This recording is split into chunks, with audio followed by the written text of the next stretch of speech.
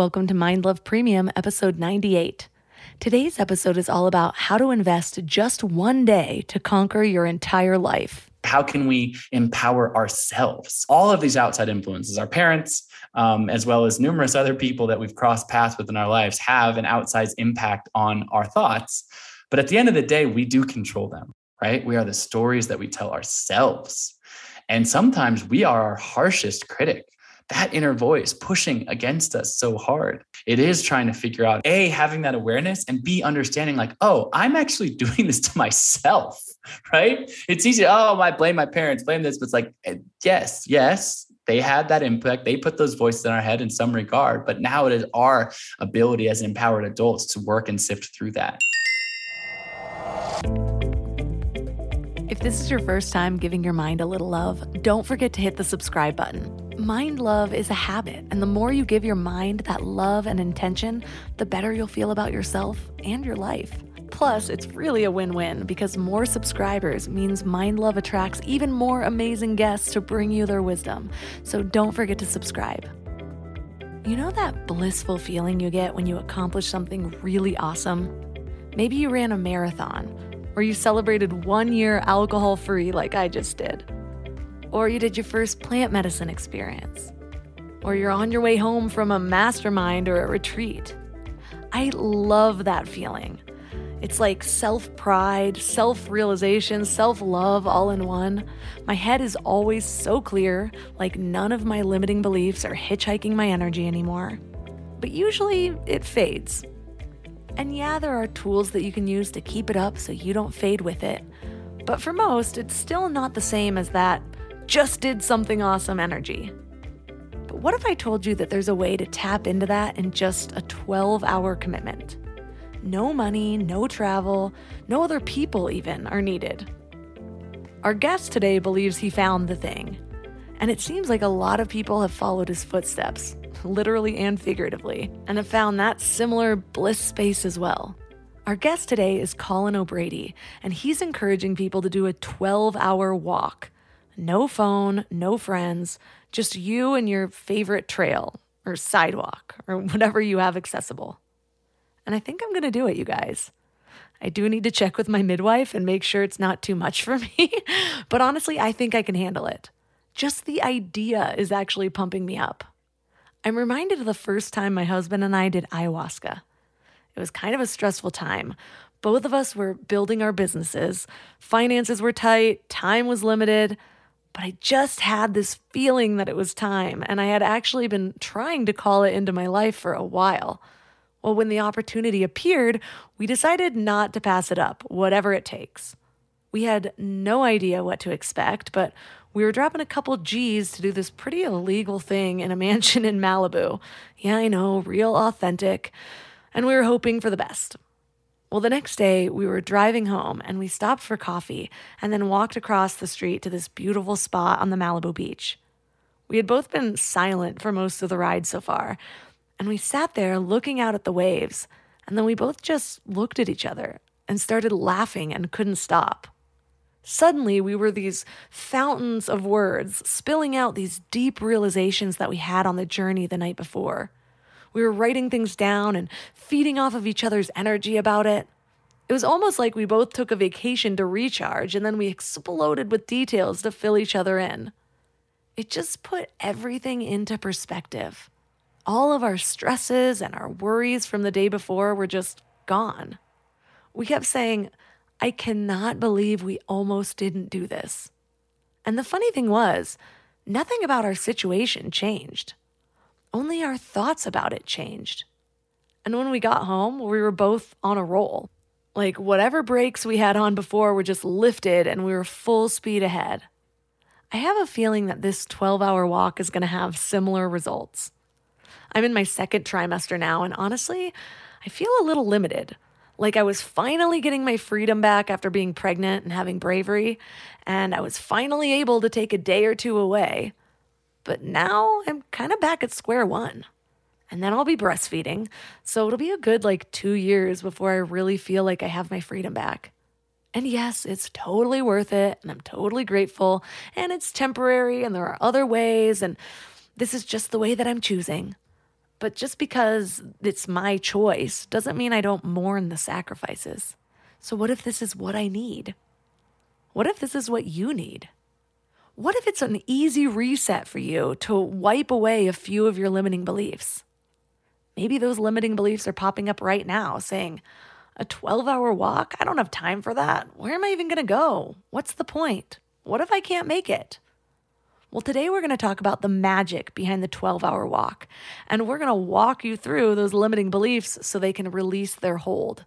And our guest is the perfect person to help us do it. His name is Colin O'Brady.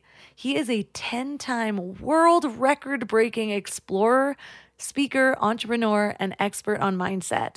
And his feats include the world's first solo, unsupported, and fully human-powered crossing of Antarctica, speed records for the Explorers Grand Slam and the Seven Summits, and the first human-powered ocean row across Drake's Passage. Colin's highly publicized expeditions have been followed by millions, and his work has been featured by the New York Times, The Tonight Show, The Joe Rogan Experience, and The Today Show. He's the author of the New York Times bestseller, The Impossible First, and now The 12-Hour Walk. Invest one day, conquer your mind, and unlock your best life.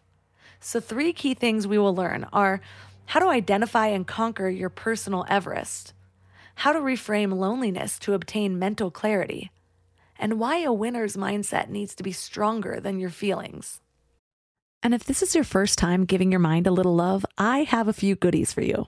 First, don't forget to subscribe so you never miss an episode. And second, sign up for the Morning Mind Love. Think of it like a weekday oracle from your highest self to help you start each day with a positive focus. Plus, you'll get 2 gifts absolutely free: a 30-minute binaural meditation and 30 days of journaling prompts to help you remember who you truly are. So join over 9,000 people and go to mindlove.com to sign up, or text the word morning to 33777.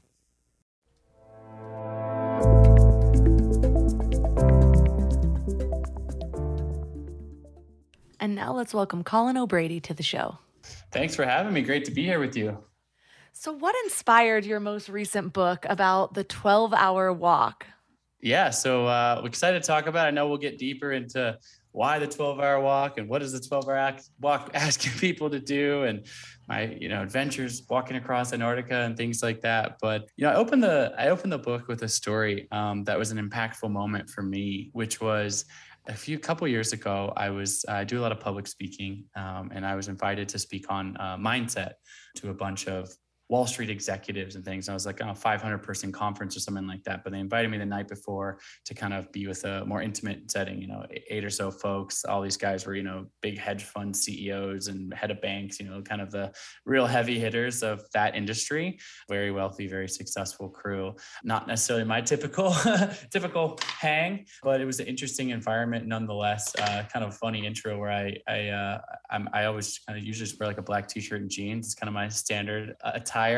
And the doorman, as I'm going up into this Manhattan penthouse, is kind of looking at me and giving me the side eye, like, "What? You're not supposed to be here. There's no way you're on the guest list for this party." But I did eventually make myself up to this room, and it's an interesting evening. I certainly underdressed. Guys wearing fancy custom suits and watches more expensive than my last expedition, things like that. But we have a nice conversation. They're engaged. They're interested. They're asking me all about my expeditions. Did you see dead bodies on Everest? And did you, what was it like pulling a sled across Antarctica solo for 54 days? And, a dialogue, but, as fun as it is, I suppose, to be the center of attention, I usually like to divert that and have a, two-way conversation with folks. And one question that I love asking people is, what's your Everest? I had dreamed since I was a little kid of climbing Mount Everest. I didn't grow up with a lot of money as a kid, but I had parents that encouraged me to dream, sort of limitless possibilities, kind of whatever you can set your mind to,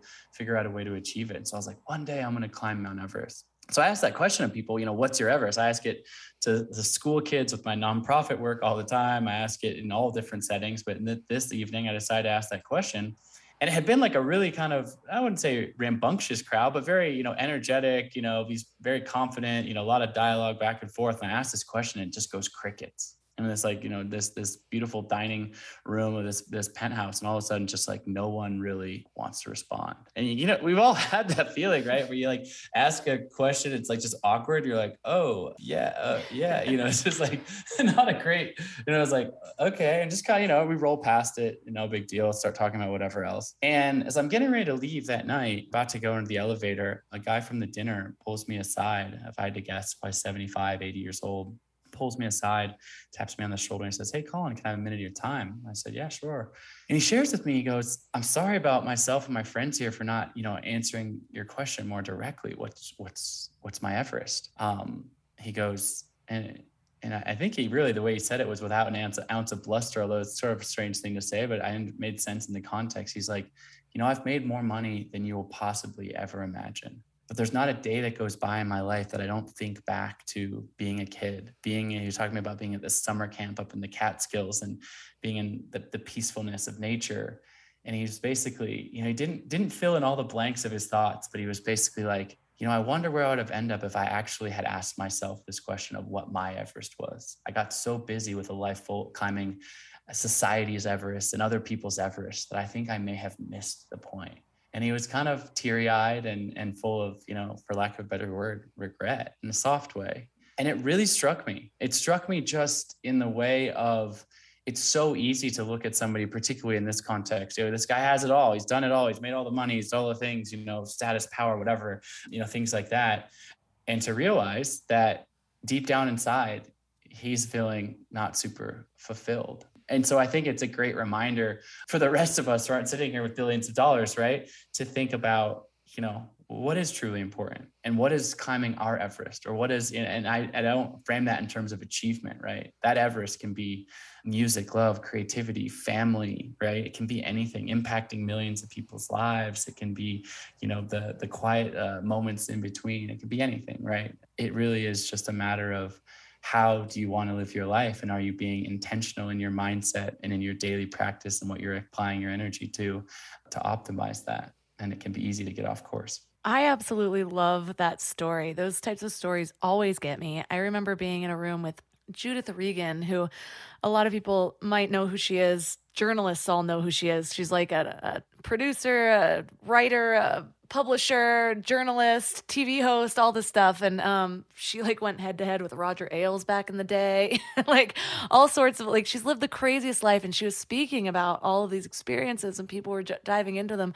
And then they asked, what is her biggest accomplishment of everything that she's done? And she paused for a second. She's like, no question, my kids.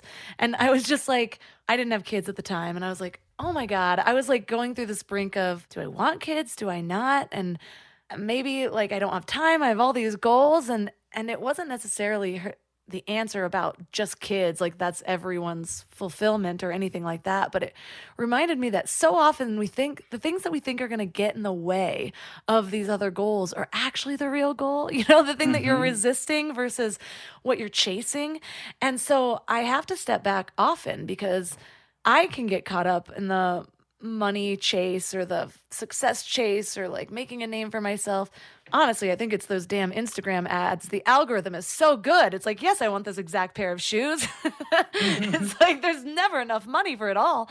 And so I do have to like set reminders for myself, like check in.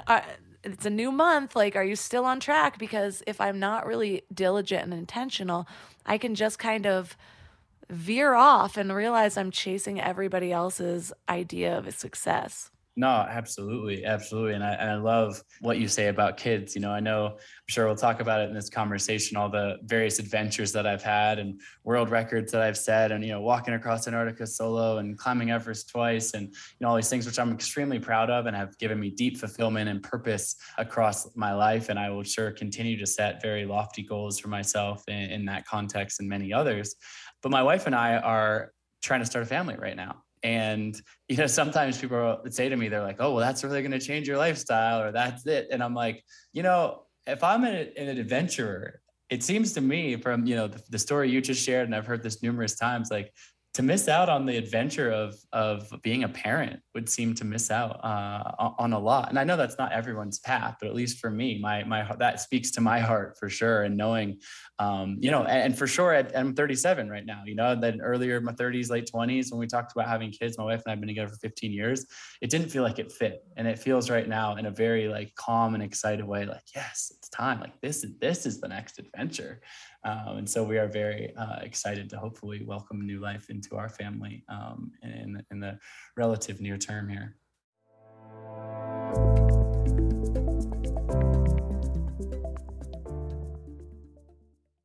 We're all here just trying to live our best lives, right?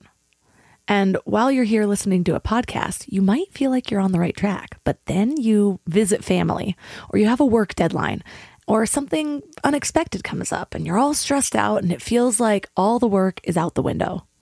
That's why it's so important to consciously curate what you can control, like who you surround yourself with, what you watch, what you listen to.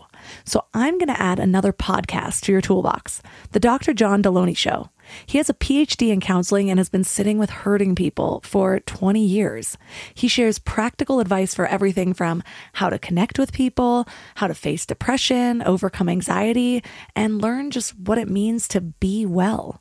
But what's really cool about his show is you can even leave a voicemail or send an email, and he'll address your topic or question about mental or emotional help on the show. So no matter what you're going through, the Dr. John Deloney Show is here for you. Listen to the Dr. John Deloney Show wherever you get your podcasts, or follow the link on the website. This show is sponsored by BetterHelp. I really need to get something off my chest. Being a mom of a 3-year-old boy is really freaking hard, and sometimes it has me questioning my sanity.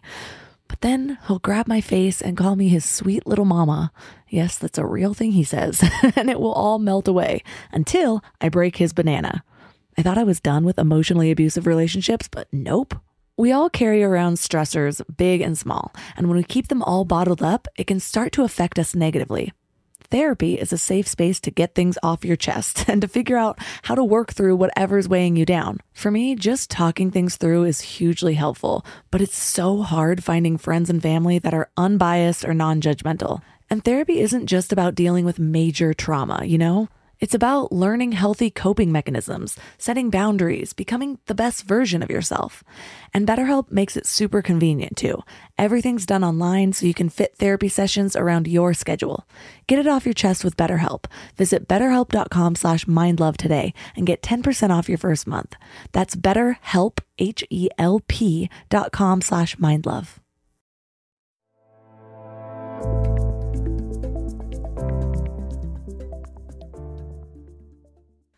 It so is. And honestly, it's one of those things where it's the hardest thing I've ever done, but the most rewarding. And all of the cheesy cliche things people have said are absolutely true. But it took the world shutting down for me to snap into reality and realize, wait, like maybe this is the universe guiding me toward exactly what I need right now. Like I had said at age 30, in 5 years, I'm going to have a kid. Like we need 5 more years. And then that year was coming up and I did not feel ready. But then we had done like 7 puzzles. I was like, we're out of puzzles. Like we need to have a kid. And so we decided to try and we got pregnant and the rest is history. And now we have another one on the way. Amazing. But that reminds me of your story about what inspired the 12-hour walk itself. So tell us what this 12-hour walk is and your inspiration for it.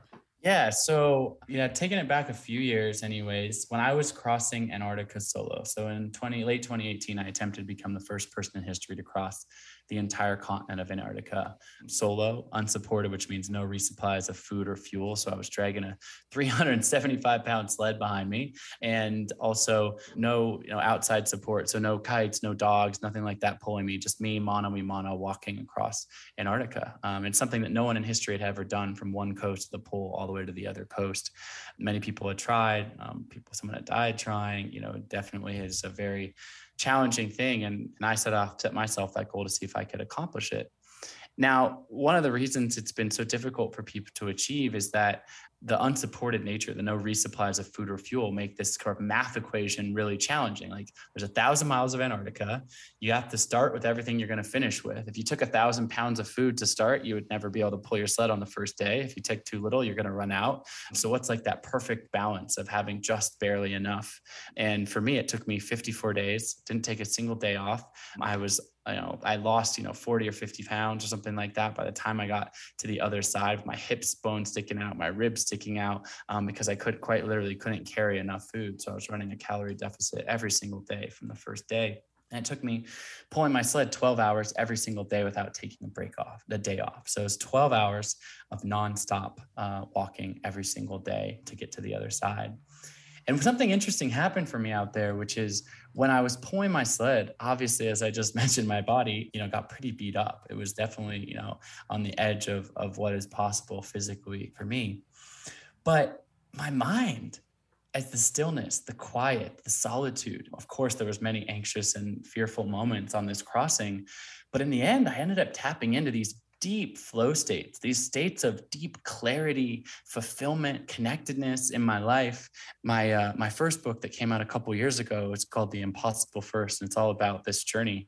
And of course, as an achievement-oriented, goal-setting kind of person, was like, of course, I wanted to do it and be first. But the last chapter of my book about that crossing is not titled, "And I did it, I'm so awesome." It's titled Infinite Love, because ultimately, despite the challenge and the hardship and what I was trying to achieve, what I was actually, once I was kind of laid bare out there, what I actually just felt was a deep connection to self and purpose, and the connection to my wife and my family, my purpose of connecting, inspiring young kids to climb the summit of their dreams, their own Everest, et cetera.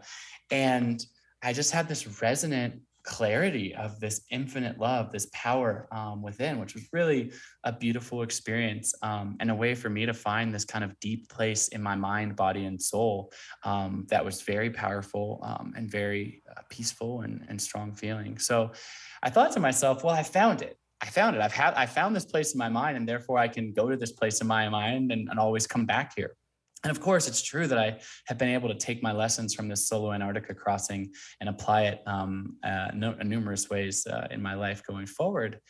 But just like with anything, with mindset and ups and downs, you have it for a little bit and then you don't have it. For me, a lot of things went well after that Antarctica crossing. I had written this other book, The Impossible First. It had become a New York Times bestseller. I was on book tour doing all these live events. I was getting ready to leave for another expedition in Nepal with my wife. And March, April 2020 happens. We all remember that moment, the COVID lockdown. Like, it sounds like you were doing a lot of puzzles. And I get it, because, after having this life where I'm bouncing around, interacting with all these people out in the world, boom, all of a sudden, I'm locked in my house on the Oregon coast. And I don't pretend that, my book tour being canceled or my expedition being canceled is the least of the world's problems at scale in this time.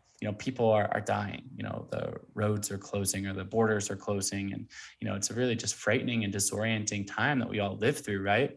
I found myself, I guess, in just pretty deep, dark headspace, like the opposite of this infinite love connectedness that I felt at the end of my Antarctica crossing. I felt myself being depressed, anxious, unsure, uncertain, not really knowing what was around the next corner for me. At one point, my wife, Jenna, she looks over at me and she says, "You do know you haven't changed out of your pajamas in 3 days, right? And you've just been pretty much sitting on that couch, doom scrolling the news on your phone." Like, I was obsessively reading like all the next worst headlines as they come up one after the next. And she was right. I had fallen into a pretty dark place. And so I tried to kind of pull myself out of it and think to myself, well, when was the last time I felt, really connected? And it was on these 12-hour days in Antarctica, despite the challenge and the hardship of that journey. So I said to my wife, I'm going to try something tomorrow. This might sound ridiculous, but I'm going to go for a 12-hour walk. I'm going to leave our front door and be gone all day. She just kind of smiles and laughs at me. And she's like, "Yeah, all right. Well, I'll see you when you get back. I guess I'll see you around dinner time or something like that. Have fun." And I walk out my front door. About 20 minutes into that walk, my phone buzzes in my pocket, and I pull out my phone, and my friend of mine is just texting me, and I, instinctively go to respond to this text. And then I think to myself, what am I doing? I've been doom scrolling the news. I've been on my social media, Instagram constantly. I've been like, do I really need to just like text my friend back right now? I'm on this walk. Like maybe this can wait. And sort of instinctively just put my phone on airplane mode, kind of returning to that stillness, that silence. And I continued for the next 12 hours walking, no music, no podcast, no outside stimulus, just me walking alone in my thoughts. And it transported me back into this stillness, into this peace, into this inner calm, a huge reset for my body. And I took breaks along the way, but mostly I kept moving my body forward. And as I got back to my front door, I opened the door up, and my wife, she's standing there. My dog jumps up in my lap. My wife's standing there, Jenna, and she goes, "You're back." And I said, "Yeah, I told you I was coming back around this time." She goes, no, you're back. Like she could see my spirit had returned. And she was right. Just this 12-hour walk, this day by myself really reset me. And not just that day, it had a spillover effect onto the many challenging days and weeks and months ahead through the COVID pandemic. Now, I thought this was like, great. I'm the guy who walked across Antarctica pulling a sled 12 hours a day. Maybe this is just a me thing. Like, great, cool, whatever. Like, maybe I'm not sure this applies like to everyone else, but I had lots of friends during this time, right? Colleagues, family members, friends who were going through hard times with the COVID lockdown, like so many people were.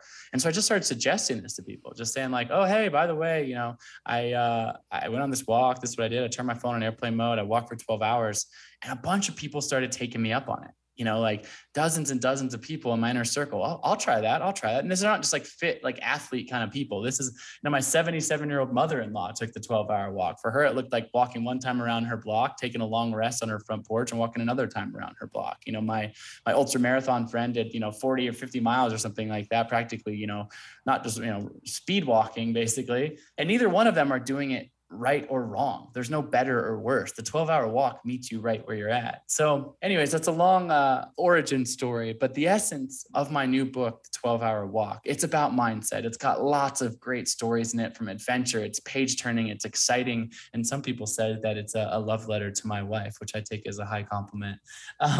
But more than anything, it's a book about mindset that's not about me. I share stories from my life, but I very explicitly say to the reader, hey, you're the hero of this story. And as the subtitle says, invest one day, conquer your mind, and unlock your best life. My goal really is to get people off of the page and into their own body by embarking on their own 12-hour walk.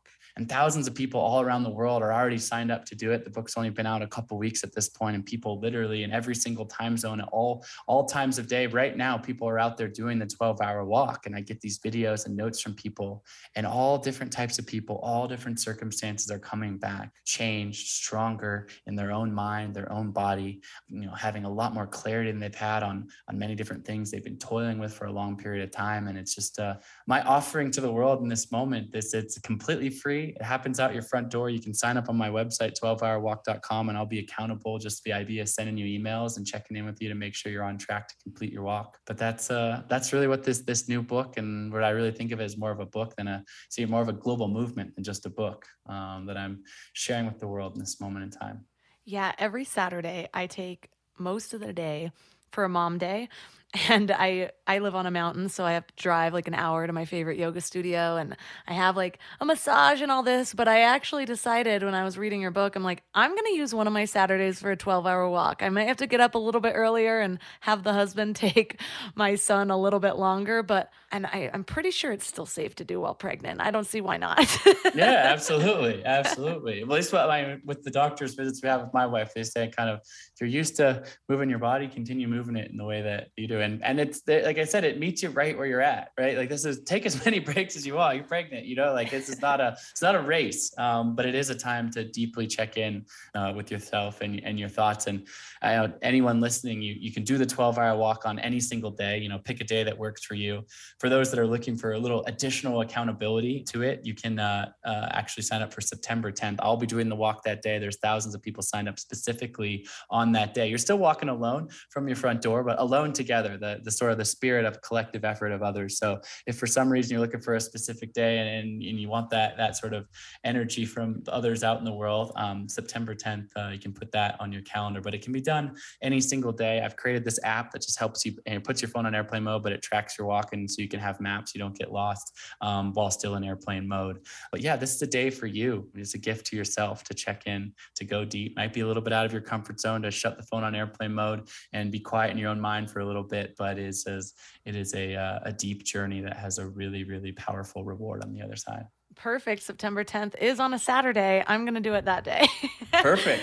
Amazing. So, it's funny how you say this book isn't about me. It's about everyone else. For some reason, it keeps getting brought up to me, like one of those resounding thoughts that just keeps popping up in all these conversations I have is just how often we feel like our struggles are just so unique to us and no one will understand and blah, blah, blah. But when we really break it down, we're all struggling with the same things. There might be some unique details to them, but like the core of them all is the same. And that goes back also to our limiting beliefs. Like we feel like, oh, we can't do these things for these specific reasons.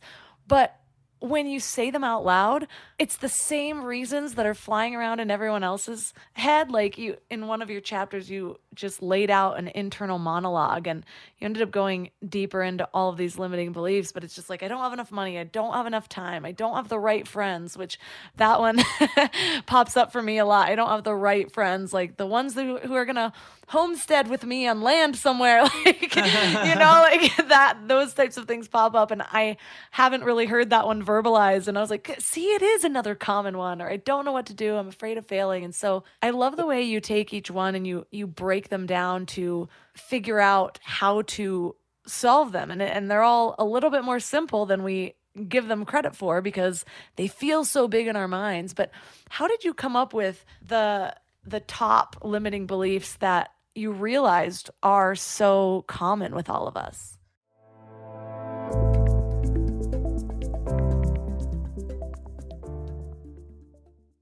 And now for another episode of Lies We've Been Told About Our Health. We've all heard we need 8 glasses of water a day, right? Well, hydration isn't actually about water intake. It's about the balance of water and electrolytes so that our bodies are actually absorbing the water instead of just passing it through. A lot of people go for those sugary sports drinks, but let's be real, those do more harm than good. I've found a better solution. Element. It's a zero sugar electrolyte drink that's all about effective hydration. Each pack gives you essential electrolytes like sodium and potassium without the unnecessary additives found in other drinks. The team behind Element includes experts in biochemistry and nutrition, so they really know what they're doing. And it's not just for everyday use either. Elite athletes and teams, Olympic weightlifters, CrossFit champions, Navy SEALs, all rely on it too, which to me says a lot about its effectiveness. Here's what makes them really unique. They recently launched a hot chocolate line with flavors like chocolate mint, chocolate chai, and chocolate raspberry. Ever since I went alcohol-free, I've been really intentional about luxurious, health-focused drinks, so I can sit back and unwind while actually doing good for my body. And the Element chocolate chai is great for relaxing in the evening or warming up after winter sports. And you can try Element totally risk-free. If you don't like it, you'll get your money back, no questions asked. Receive a free Element sample pack with any order when you purchase through drinkelement.com/mindlove. That's drinklmnt.com/mindlove to get a free starter pack with any order. I'm constantly sharing with my clients to stop searching in life and instead start aligning. It's true with purpose, with relationships, with higher versions of yourself, and it's also true for hiring. The best way to search is actually just to match with Indeed. Indeed is your one-stop hiring platform with millions of job seekers visiting every month, and their powerful matching engine helps you find quality candidates fast. Plus, Indeed lets you schedule interviews, screen applicants, and message candidates all in one place. But Indeed isn't just about speed. They also deliver quality. According to a recent Indeed survey, 93% of employers agree Indeed delivers the highest quality matches compared to other job sites. I love Indeed because it makes hiring so much easier. I'm all about alignment in all areas of my life, and that includes people I hire to work in my business. So I need a hiring partner that makes it simple to find candidates with the right skills.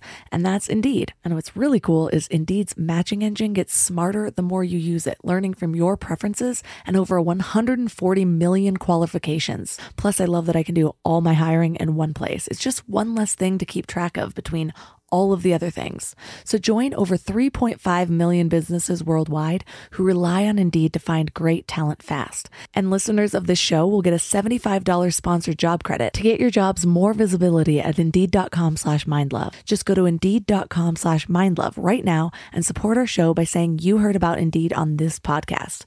Indeed.com/mindlove. Terms and conditions apply. Need to hire? You need Indeed.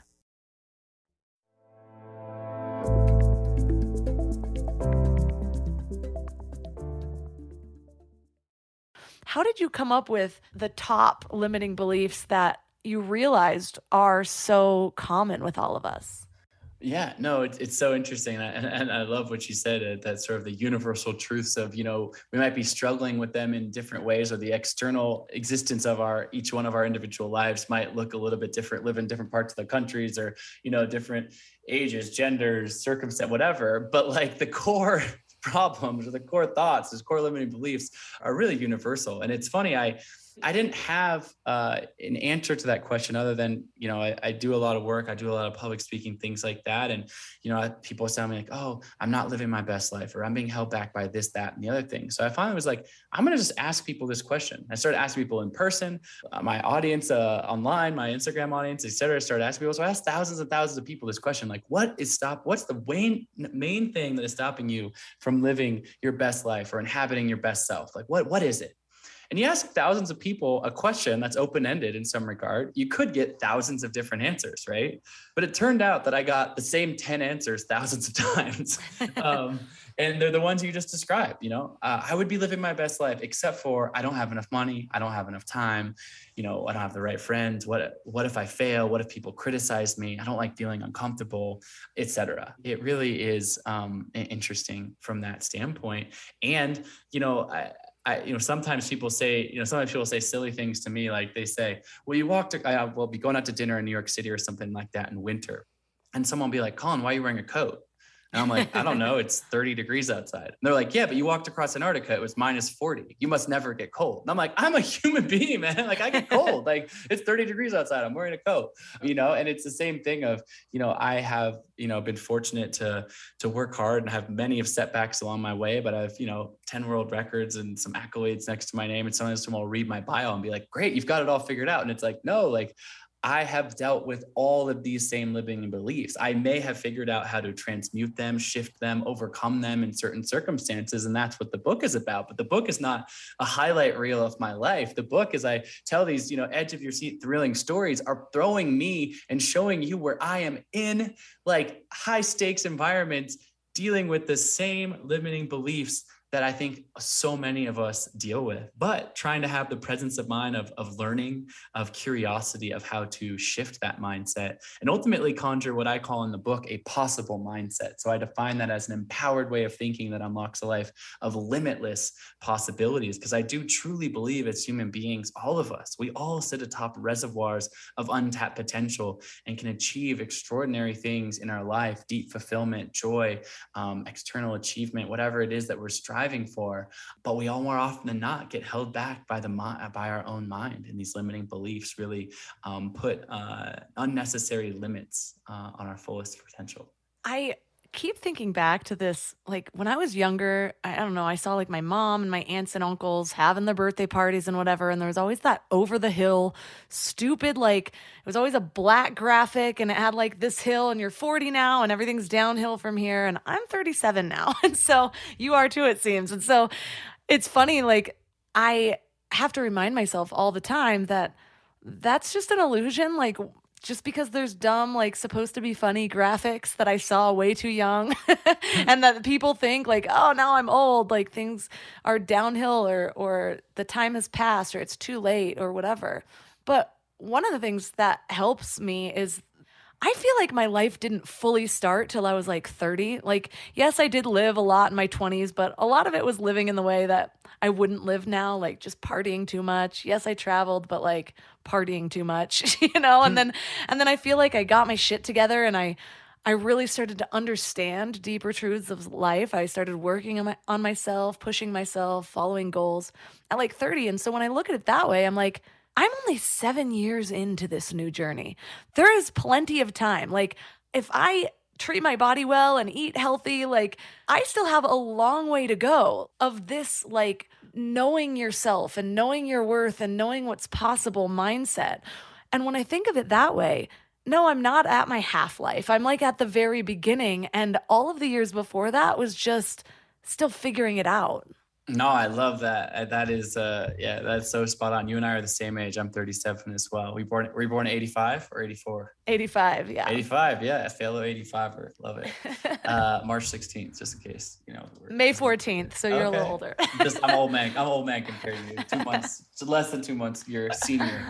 But no, I totally relate to that. Obviously, we're at a similar phase of life, but it is so funny how, whether it's, the same age we are, 37, or it's that, looming 40, that mid-age, or, if sometimes people feel that way at 30, sometimes whatever that is, like, people have just been told, or they've built something up in their mind, like, well, at this point, it's all downhill or something like that.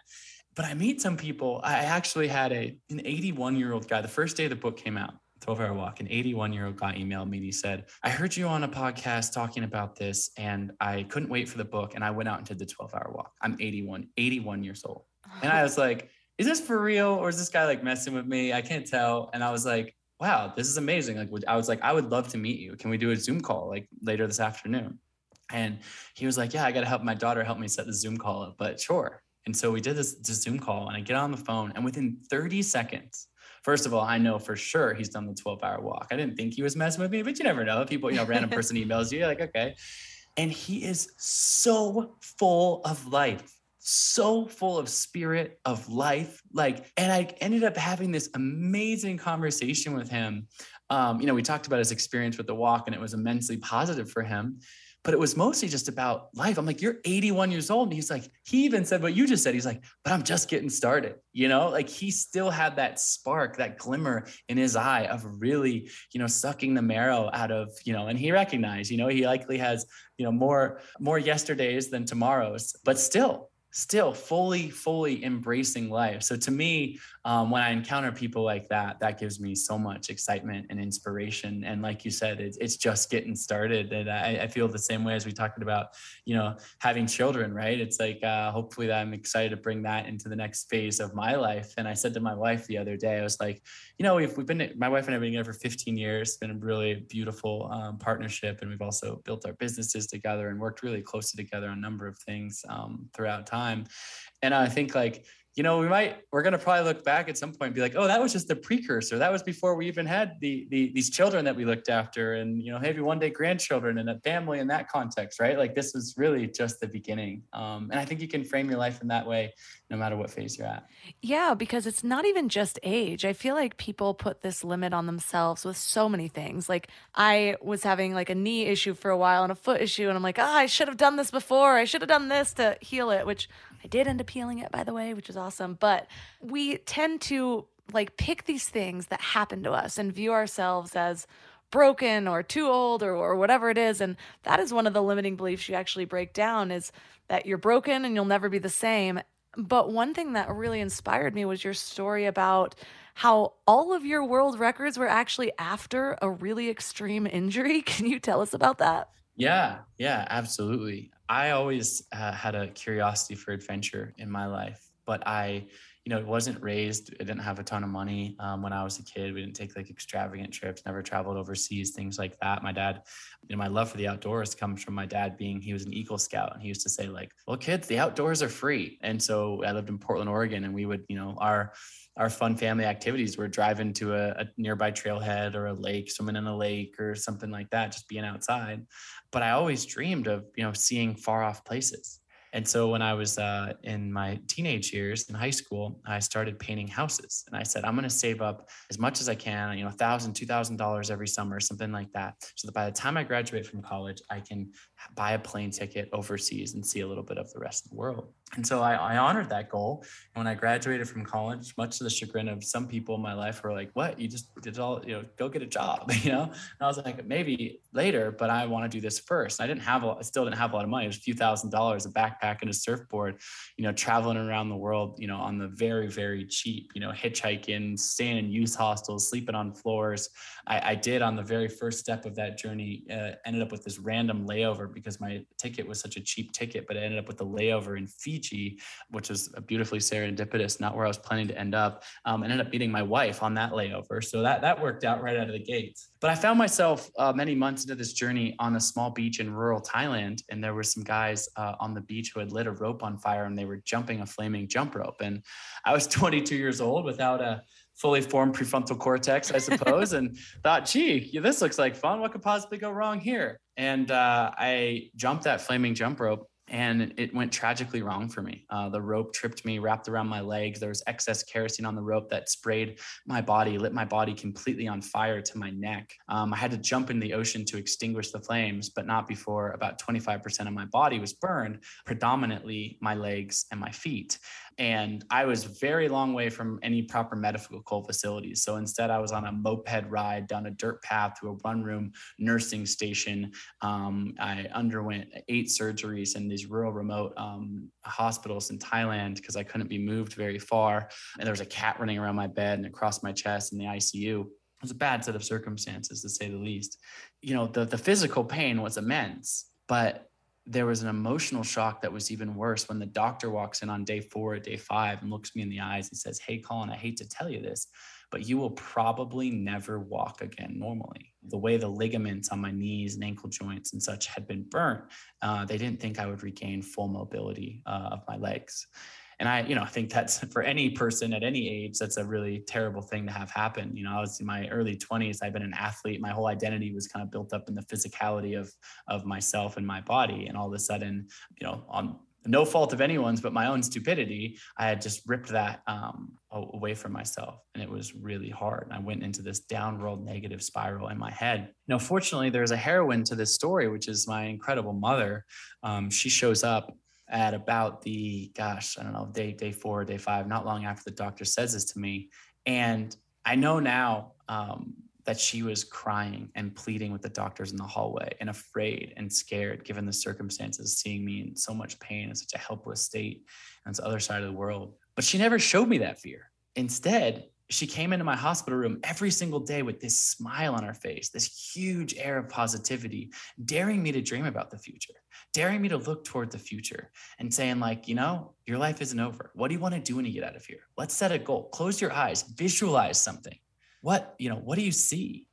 And at first I was in such a depressed place. I didn't really want to play along this silly game, but she kind of forced me into it. And I closed my eyes. She says, "What do you see?" And I said, "Oh, I'm not even going to tell you. It's ridiculous." She goes, No, what do you see? And I said, "Well, the first vision was me crossing the finish line of a triathlon." I'd never raced a triathlon before in my life. I'd been a collegiate swimmer, but I've never biked and run competitively. And given the circumstances, it seemed pretty ridiculous. And I expect her to be like, "Yeah, I said set a goal, but look down at your legs, maybe something a little more realistic."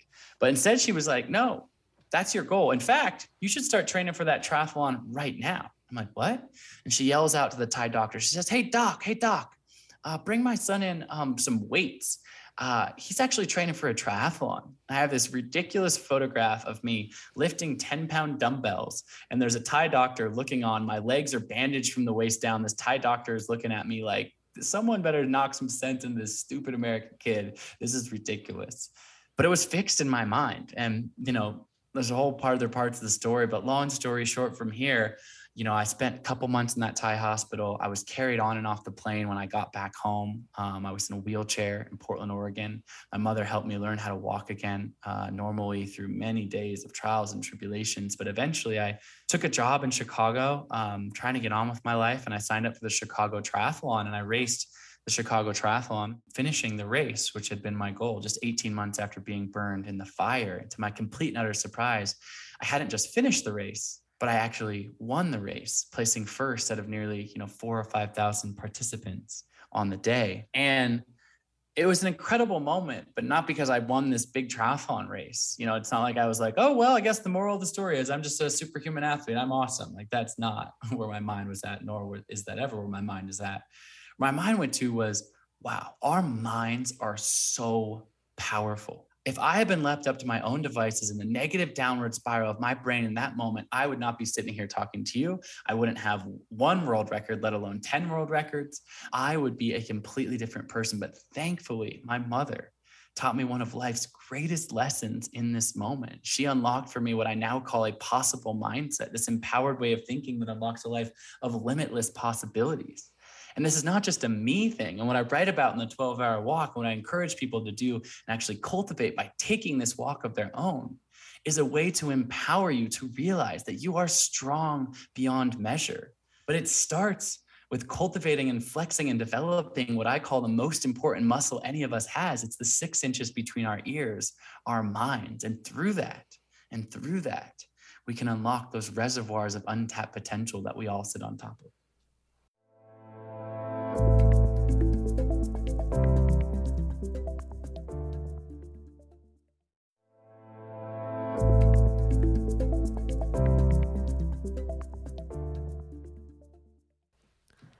Your mom sounds like an angel. I just want to spend one day with her. She's epic. Like, I feel like she's way ahead of her time. Like, the things that people are learning about now on how to have a growth mindset, she just naturally instilled.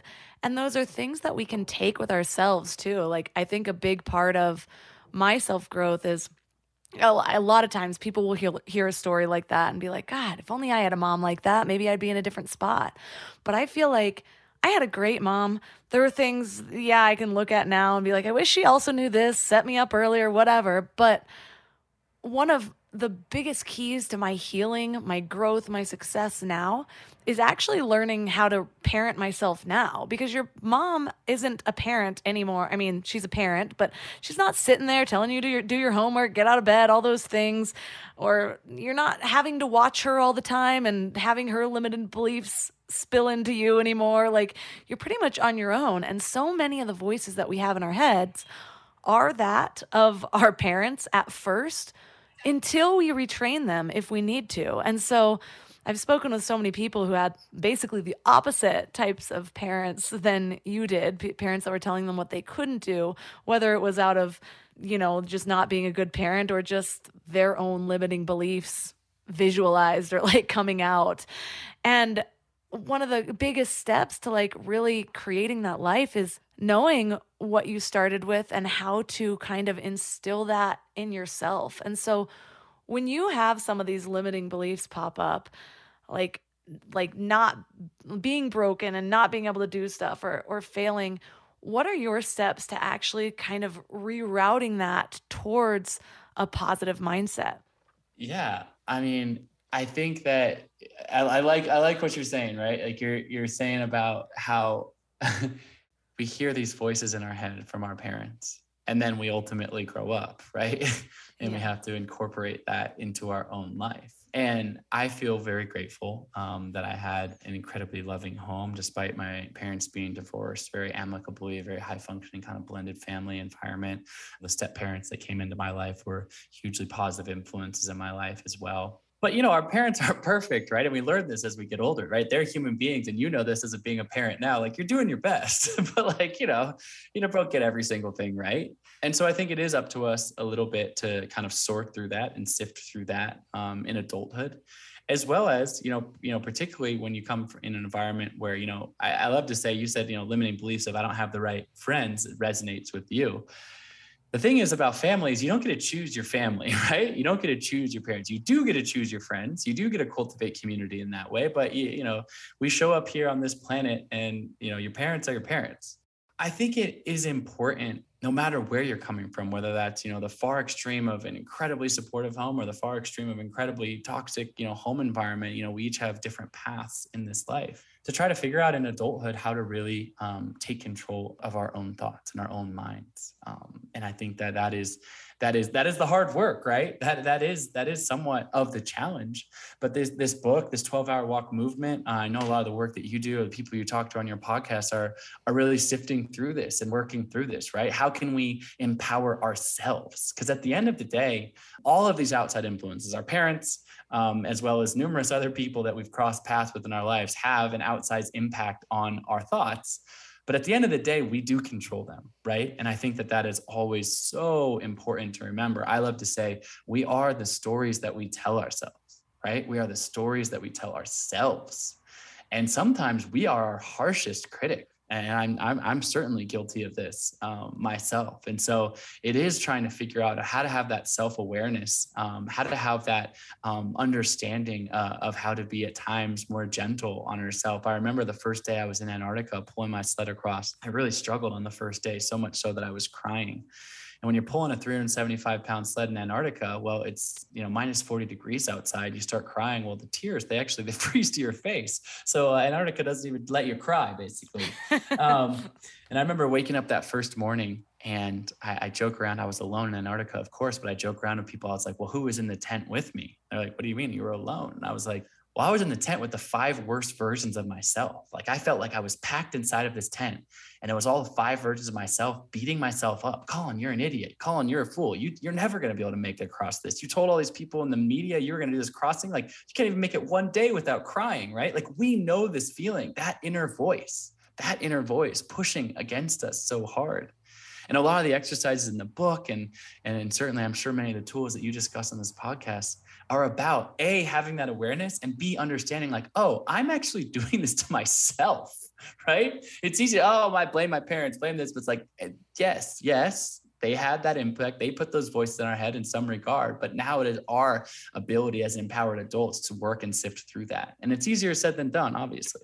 Well, I'm inspired. I'm going to do the September 10th walk. Hold me to it. But I need to know, audiobooks, podcasts, you just want silence, right? Silence. Yeah. I'm a big audiobook person. Obviously I love podcasts as well, but the 12-hour walk is really meant to be taken in silence and the stillness of your mind. And that's a big part of it. And I'm not saying don't ever listen to podcasts again. Don't listen to audiobooks again. Don't always turn your phone off for the rest of your life. Cutting this part of the episode. Cutting it out. No, that's certainly not what I'm advocating for.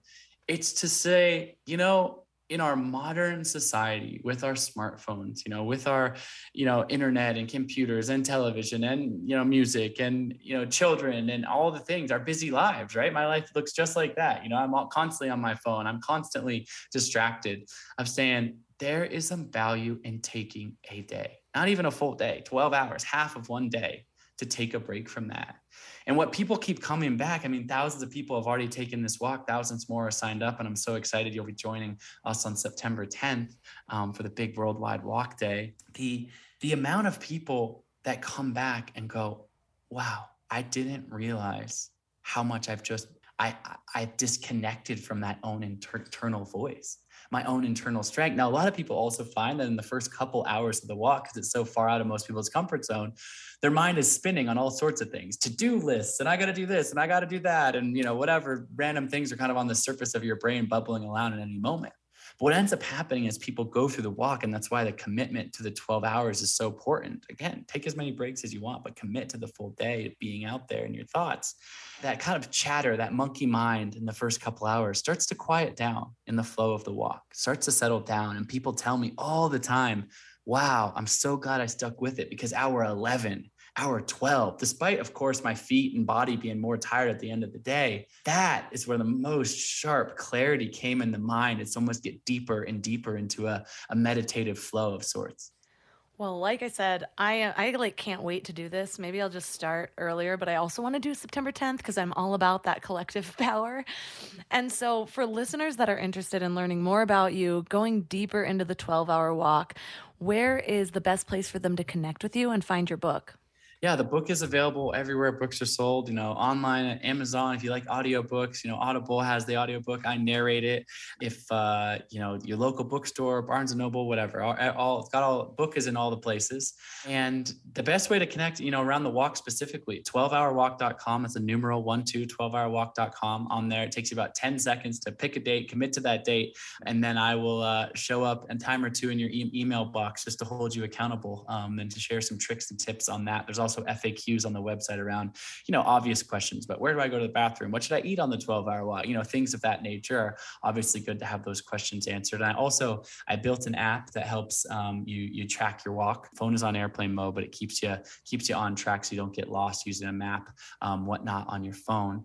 And yeah, it is free. It is out your front door. There's so many things that we think, I gotta, as you said earlier in the conversation, I gotta do this thing at my job to, then I can think about this, or I got to have this success or that. But there is a lot of power, and it turns out that a lot of that power just resides within. We just need to give ourselves a day to listen to that strength and that power. So I encourage everyone listening to go to the 12hourwalk.com, sign up, pick a day, take the 12-hour walk. I have yet to meet the person who is disappointed with themselves for making this commitment. Every single person, although it is challenging at times for people, comes back feeling enlivened, thrilled, filled up, lit up, and stronger in mind, body, and spirit than they've been in a long time. A woman sent me a video yesterday and she says, "Thank you, Colin. This is the most connected to my mind and body that I have felt in 19 years since I gave birth." And I thought that was a powerful message that she sent me, and it brought tears to my eyes. So anyways, and you can also connect with me on social. I'm on Instagram, just my name, at Colin O'Brady, and look forward to meeting many of you, and hopefully you enjoy taking the 12-hour walk journey. My goal is to inspire 10 million people to take the 12-hour walk. And Melissa, I'm so glad that you will be joining us on September 10th.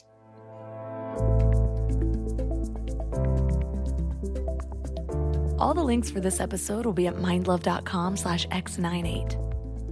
Your challenge for this week is to either, yes, I'm going to give you two, do the 12-hour walk, and you could do it tomorrow with us, if my midwife approves. Anyone who's considering this, please check in with me on Instagram. Give me a little boost. Tell me that you're doing it with me. If you do not have 12 hours, I encourage you to take a really long walk without your phone. See what it feels like. It's freeing. Don't even take it for directions and see what happens. Or take it and turn it on airplane mode, one of the two. But I recommend keeping it at home. I go on a lot of walks, and sometimes I just keep my phone at home, and there is just this energetic freedom. It's like a cord has been cut, and I'm flying like a bird outside. Either way, walking can be a form of meditation. And so that's what's so powerful about the 12-hour walk, is that it is a full day of meditation. I've been meditating a lot, 20 minutes twice a day. And I get my husband to do it with me at my 4:30 time. And it's funny because almost every time he comes, he's like, "We're doing the 20-minute one?" Because we choose something on Insight Timer. And he's like, 20 minutes is just too long. And then afterwards, he always says, "Oh, that wasn't enough time." And I'm like, I know. Usually the first 17 minutes, your mind is just sorting itself out. And then you finally reach that bliss point. And so when I meditate by myself, I do it longer and longer. And the longer that I can actually sit through it, usually I'll feel this point of resistance, oh my God, my back hurts all of a sudden, or I'm uncomfortable, or my leg is falling asleep. But if I just push through, I reach this point that I did not know was possible. So I encourage you to do that with your walk, whether it is 2 hours or 12 hours. And again, reach out to me on Instagram. I want to see who's on the same page. Are we doing this tomorrow? Let me know. Mind Love Melissa. If you'd like to support the show, the best way to do that is by joining Mind Love Premium at mindlove.com/premium. You get early release and also ad-free listening experience. You get over 50 exclusive episodes that are only available to premium members. And there's soon to be 100 episodes only available to premium members. You also get meditations and other bonuses, plus the actual key to my heart. If you'd like to check out my sponsors, go to mindlove.com/sponsors. I love them all. I've vetted them all. They're all companies or brands that I use and enjoy and fully endorse. And finally, you can leave a 5-star review on Apple Podcasts or Spotify. And if you do, you just might hear your name on the show. And that's all for today. So thanks for giving your mind a little love today, and I'll see you next week.